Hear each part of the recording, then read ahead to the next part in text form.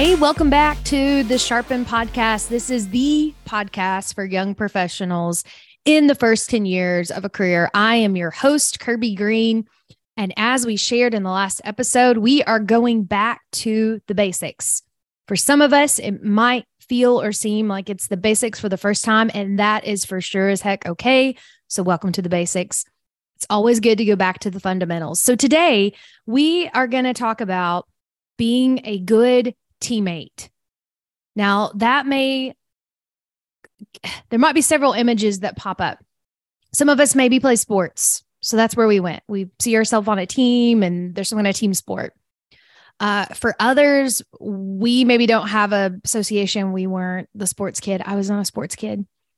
Although my husband teases me because I'm a farm kid that showed pigs. And so he talked about that was my sport. Anyhow, some of you have no context for anything I just said. And some of you have so much and you're like, that is a sport. You are a sportsman. Okay. Anyhow, sportswoman. No matter where you stand on having sports experiences or not, one of the most important basics that we can understand as young professionals in the first 10 years of a career is it's important to be a good teammate. So we are going to be a part of teams. Now, maybe they directly call themselves teams, or maybe they don't. So for example, the group that I'm a part of, in my role right now, we call ourselves a team. We have team meetings. And I love that. I love that image. I've heard before on a podcast, some companies will say, now we're just one big family around here. And sometimes, although it might just seem like semantics, that language is actually not very helpful because a family unit is very different than a team unit.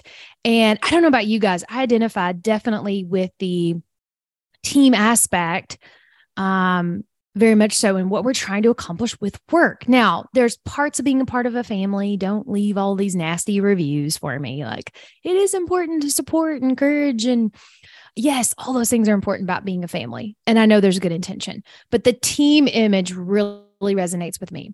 So one thing that I've observed, I've done, I've talked about is so often with young professionals, you are starting out and maybe it was just me and it still is me. You want to make your splash. You want to establish yourself with a great reputation. You want to network within your company and know who's in leadership and leadership in your industry. And all of those things are good. They are not bad things. But one of the most important things that we can be focused on, especially in those first few years, is being a part of a team and being an incredible peer to whatever group that you're a part of. I shared in the last episode that my first job out of college was being a high school agriculture teacher.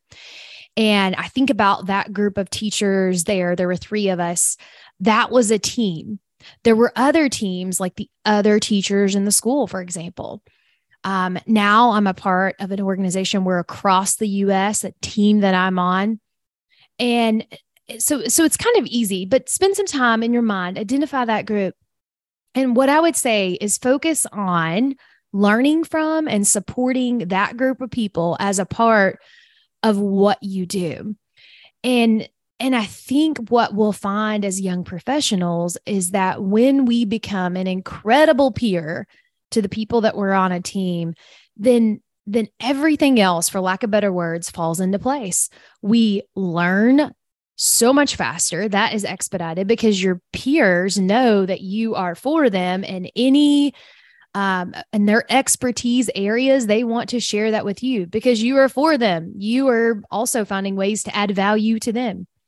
And then what can also happen too is if your goal is, I just really want to network in this company or this organization or this school, or the list goes on as a young professional, our peers, by showing up and supporting them and being a really good teammate, then our peers want to help us see success in that. So they might say, hey, have you talked to so-and-so? Sure, I'd be glad to introduce you. Here's their phone number. You should definitely reach out to them. But what can sometimes be the trap is whenever you're in that first 10 years and you're told to go network and meet your leadership and make a splash. And if we're not focused on supporting the team that we're on, we can definitely run over people. We can forget about people that are extremely important to our core day-to-day success. And I don't know about you guys, as I think about people that I want to be with and work with, it's people who are others minded to the team that they're on. And so I'll say this too. Part of being a good teammate too is knowing kind of what your role is in that environment. And so we talk a lot about Sharpen, like taking the initiative, being a leader. Being a good teammate is sometimes knowing like it's not my role right now to take the initiative and to run with this. What this person's doing is sharing their idea for us as a team. They are taking the initiative and leading with it. They're simply asking for support, for some feedback or some ideas. And so it's really knowing your role, and it takes time, right? I mean, I remember when I first started out, it was like, okay, anything they may throw us out there, like I'm supposed to take the reins and run with it. And, it was like, I need to initiate. But then I realized quickly that wasn't my role. Being a good teammate really just had a support element to it. Sometimes it was just listening and asking questions of whatever that person is talking about, because you've got some new perspective because you're a new member. Being a good teammate is one of the most important back to the basics that we can learn as a young professional. So as you go about your week, be asking yourselves, how can I improve the ways that I support the team that I'm on? How can I focus on cultivating the relationships with this team and adding value to them? And just one note too, often just appreciating and doing those shout outs for the team that you're on.